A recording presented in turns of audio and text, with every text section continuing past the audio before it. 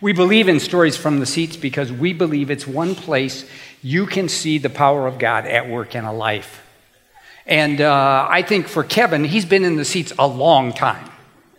And the seat he is usually in is like right here in this service, unless he's producing the service. Kevin has been a servant at Orchard as long as I've been here and longer.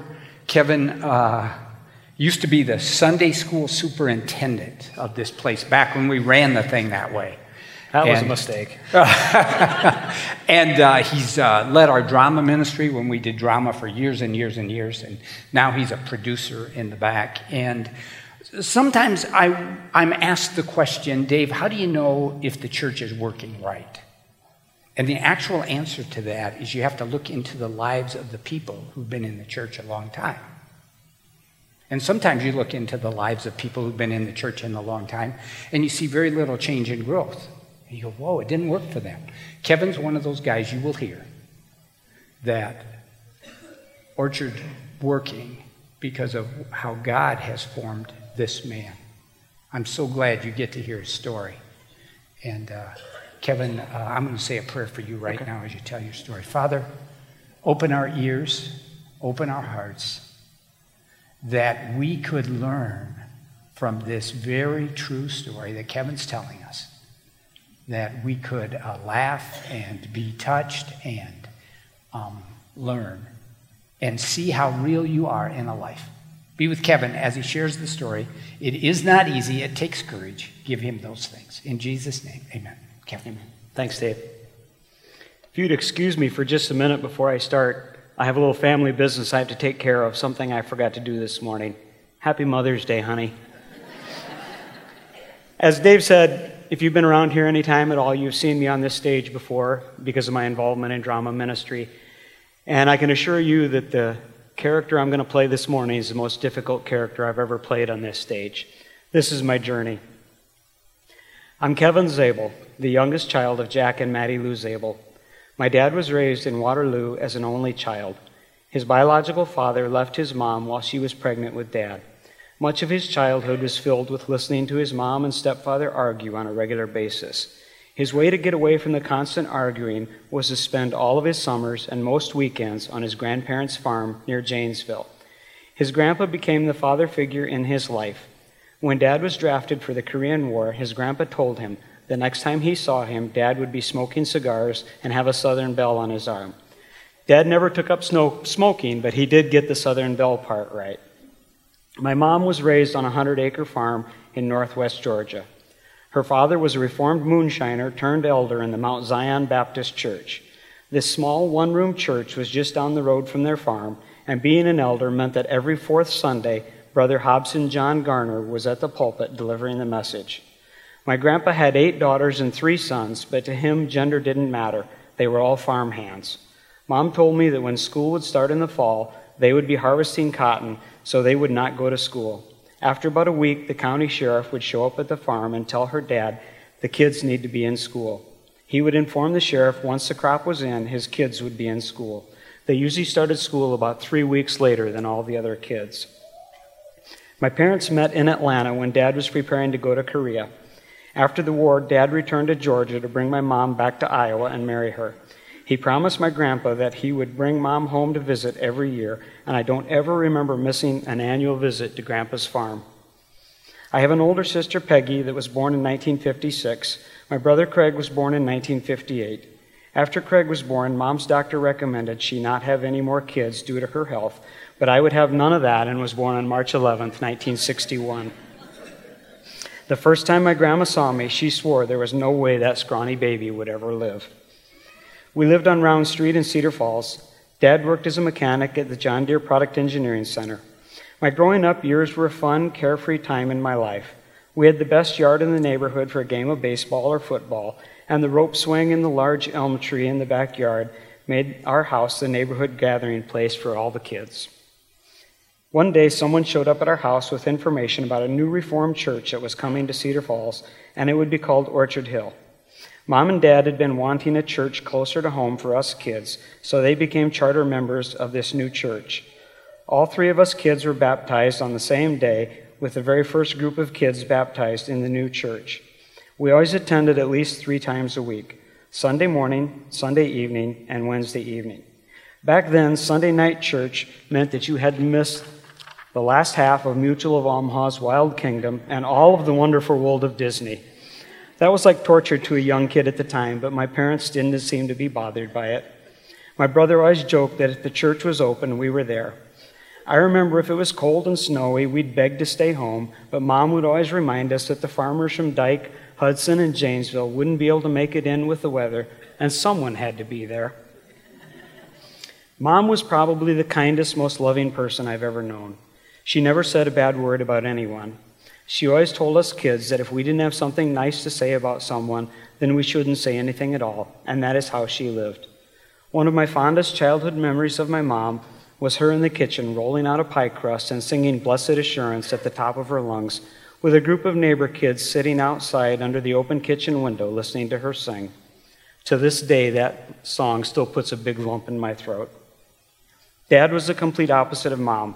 Being an only child, he was very much an introvert. He had a knack for being able to fix anything mechanical.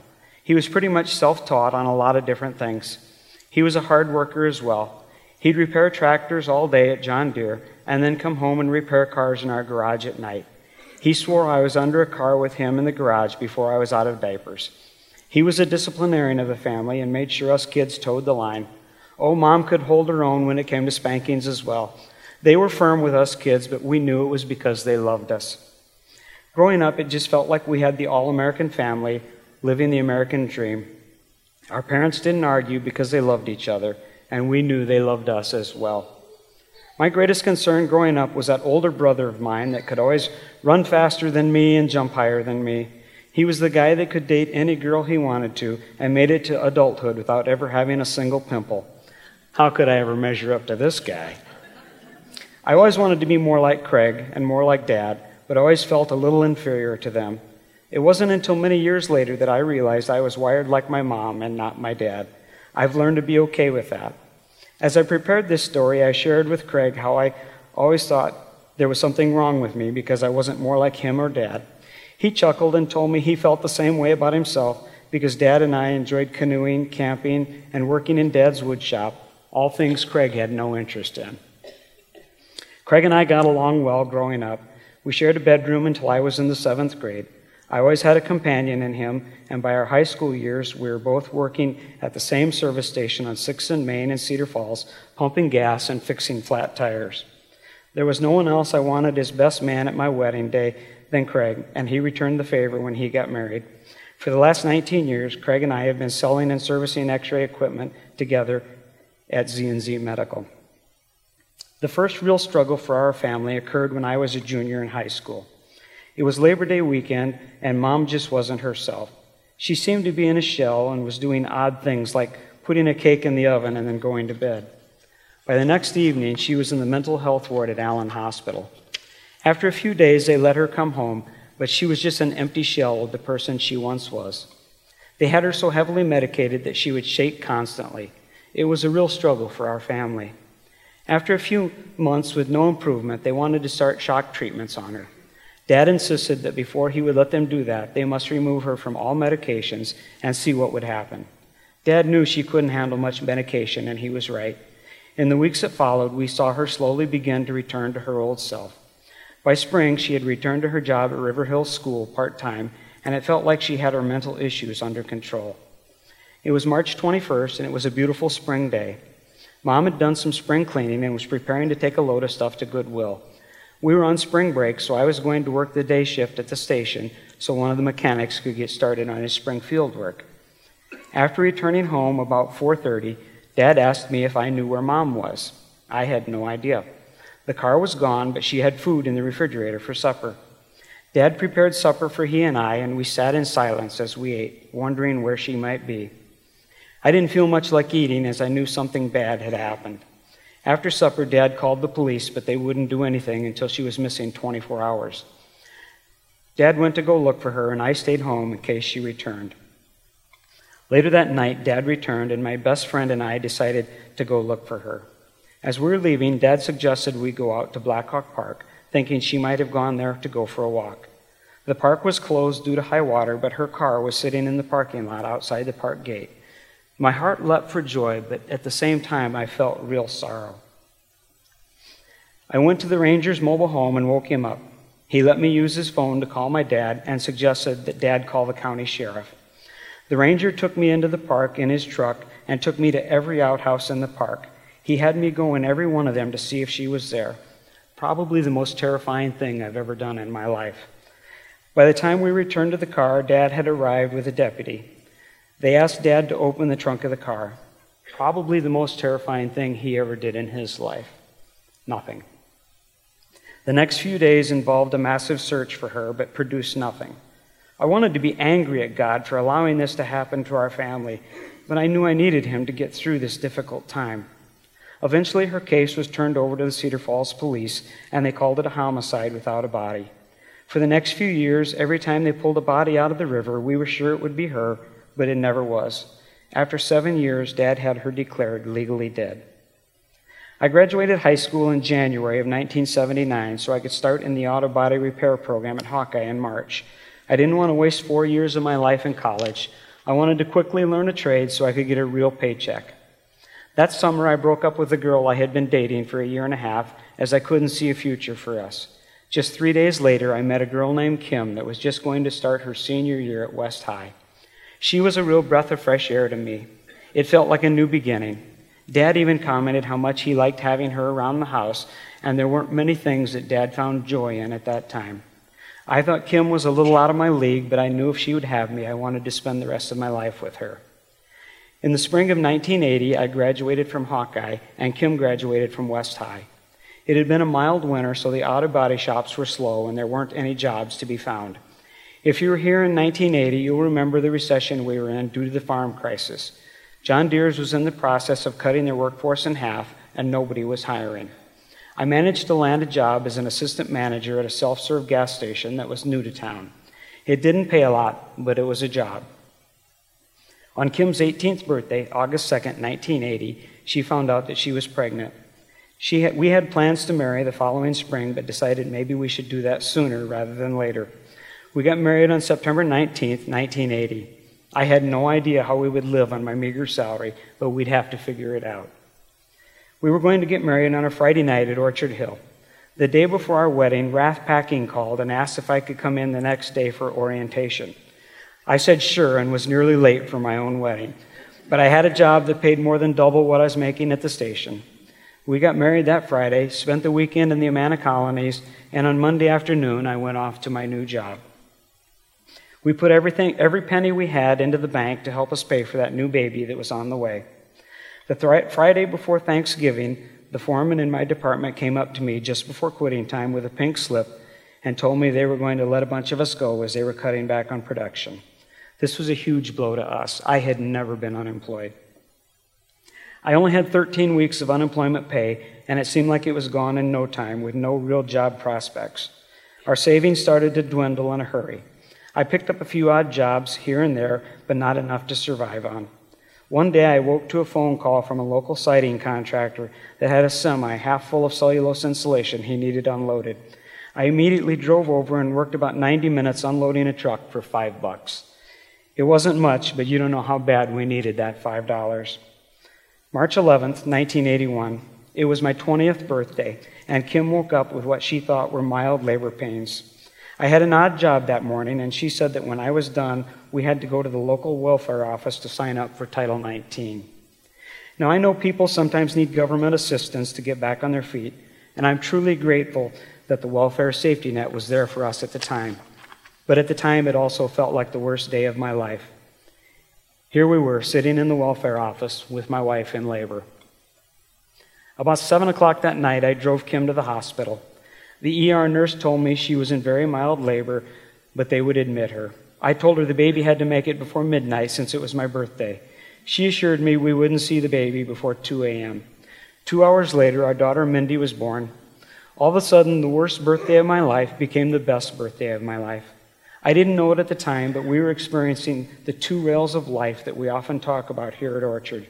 On one rail, my life was in total turmoil, but on the other rail was the joy of a new life in our family.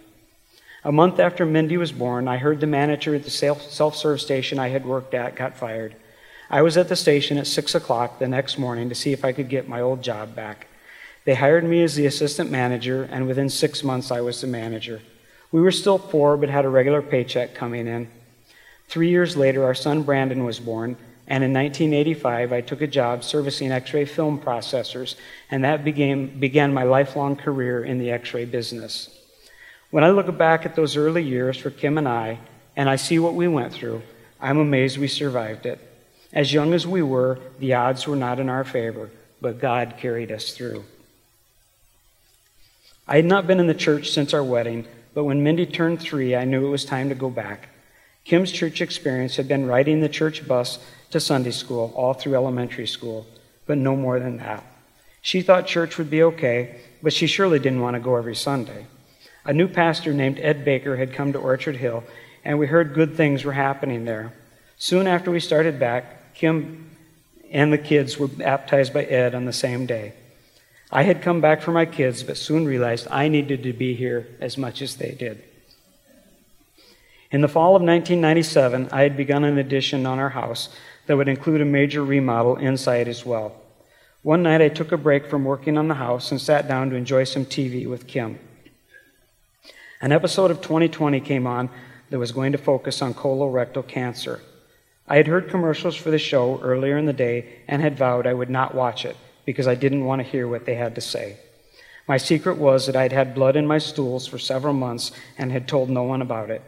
I forced myself to stay and watch the show and promptly called my doctor the next day. On November 12th, I found out I had a walnut-sized cancerous tumor in my rectum.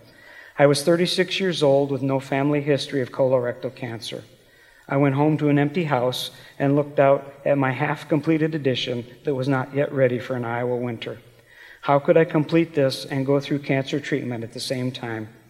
Once again, I was having the worst day of my life. The first question you ask after diagnosis of cancer is, why me? But to answer that question, you also have to ask, why not me?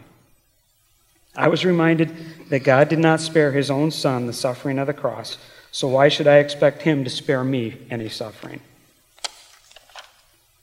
A couple of days after my diagnosis, I went to the book of Job to see if I could find some answers about going through hard times.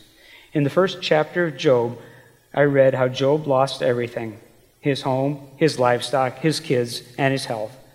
Then in Job 1, verse 20, I read, "Then Job fell to the ground and worshipped to God, and said, 'Naked I came from my mother's womb, and naked I will depart. The Lord gave, and the Lord has taken away. May the name of the Lord be praised.'" I closed the Bible and decided that is how I would face my cancer treatment. Dave Bartlett told me right after my diagnosis that I needed some goals during my treatment. I made 3 goals. I wanted to go on a bike ride with my dad on Memorial Day weekend. I wanted to see both of my kids graduate high school, and I wanted to walk Mindy down the aisle at her wedding. If I could accomplish that, I was going to be okay with my life.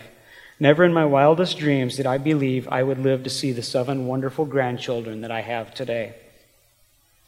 I was told I needed radiation and chemotherapy. I was also told that I would have a colostomy for the rest of my life. In my mind, I was okay with the chemo and the radiation, but I vowed I was not going to have the colostomy. After discussions with several local doctors, I went to Iowa City for another opinion and was given the same news I had already received. At that point, I gave in and asked the doctor to explain this colostomy thing to me. He brought in an ostomy nurse to give me more information. The doctor then told me I had a great surgeon and cancer treatment center in Waterloo, and I should go home and get healed. Early in December, I began to take radiation treatments and chemotherapy at the same time. The goal was to shrink the tumor as much as possible before my surgery. This was a time of great struggle for me, but also a time of great spiritual growth. Working in the medical industry, all of my customers knew what I was going through. At every hospital I went to for work, I had to give them an update on my treatments, but it was also a great time to tell them about my faith. I was never so comfortable sharing my faith as I was in those 8 months. Chemotherapy and radiation treatments were tough, but I managed to work up to the day of my surgery.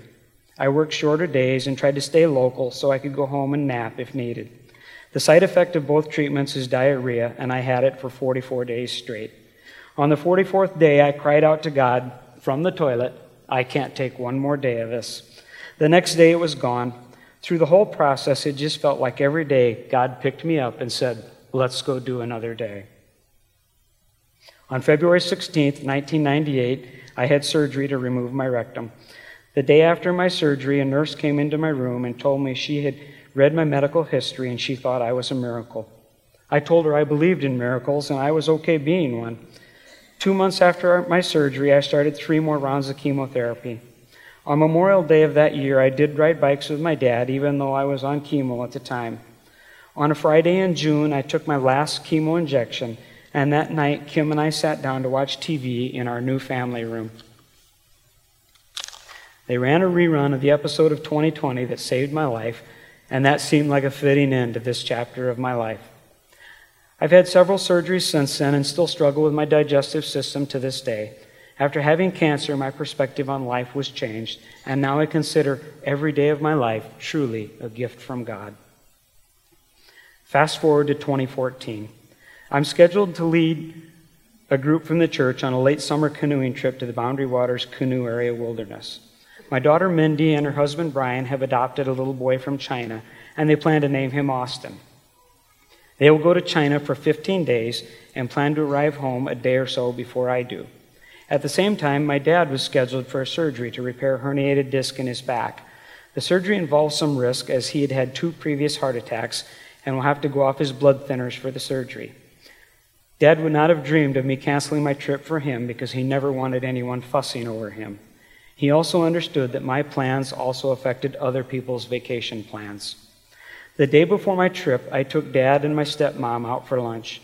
I knew I would feel awful if something happened to Dad while I was away. At lunch, he shared with me how excited he was to meet Austin. Who was this man? Surely this was not my dad. This was a side of Dad I had never seen before. He told me of an orphanage behind the barracks in Korea where he would watch the little kids play.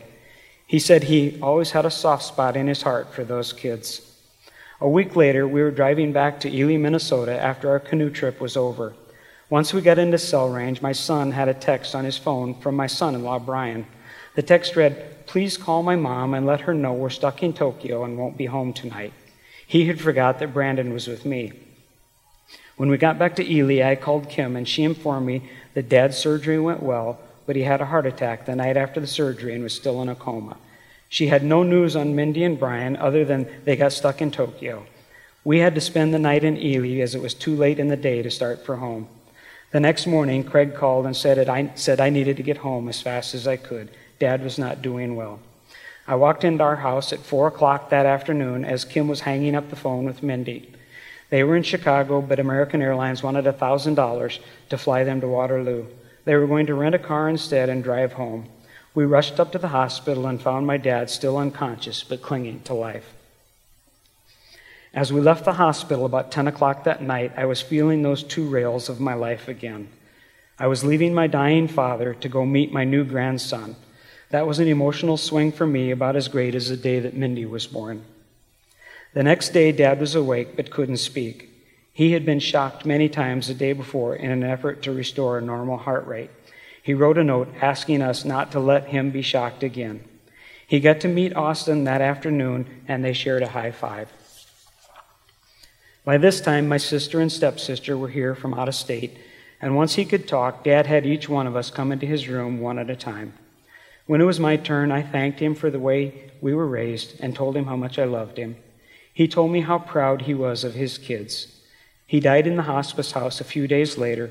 Being the do-it-yourselfer that Dad was, he had written his own sermon for his funeral, and the pastor delivered it as it was written.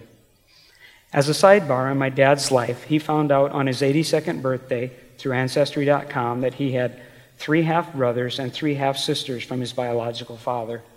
He told me that he woke up that morning an only child and by lunchtime had 6 siblings. They all lived in the western United States, but he got to meet them all. They only had 10 months with him before he died, but they made up for lost time quickly and formed true family bonds in those 10 months. They truly became the family he had always wanted as a child. When I look at the journey of my life, I see how God has shown up over and over and over again, to care for me and my family. It has taught me that there is not a lot of things in this life that are worth worrying over. Worry for me has become a useless endeavor. In Matthew 6, Jesus tells us this: "Therefore I tell you, do not worry about your life, what you will eat or drink, or about your body, what you will wear. Is not life more than food, and the body more than clothes? Look at the birds of the air. They do not sow or reap or store away in barns, and yet I tell you, your heavenly Father feeds them. Are you not much more valuable than they? Can any one of you, by worrying, add a single hour to your life? And why do you worry about clothes? See how the flowers of the field grow? They do not labor or spin. Yet I tell you, not even Solomon in all his splendor was dressed like one of these. If that is how God clothes the grass of the field, which is here today and tomorrow thrown into the fire, will he not much more clothe you, you of little faith?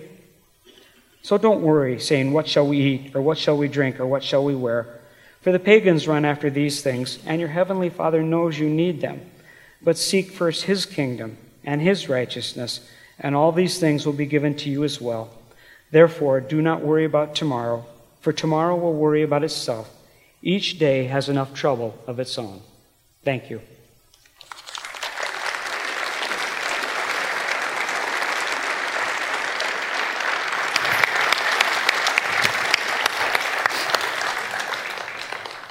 Two rails. Let's pray together. Father, thank you for this story, for Kevin's courage, for his perseverance, for your work in his life over and over and over again. Thank you that he's standing here before us, the survivor of cancer. Thank you that he has learned from you, God, the role that worry cannot play in a life. Thank you for his testimony. Thank you for his dad and his mom and his brother and his sister. And Father, I pray for our congregation now, for each of us, that some part of Kevin's story that connected with us, you would use in us to help us walk stronger with you, walk stronger in life, walk stronger with those we love. Father, could it be so, please? In Jesus' name, amen.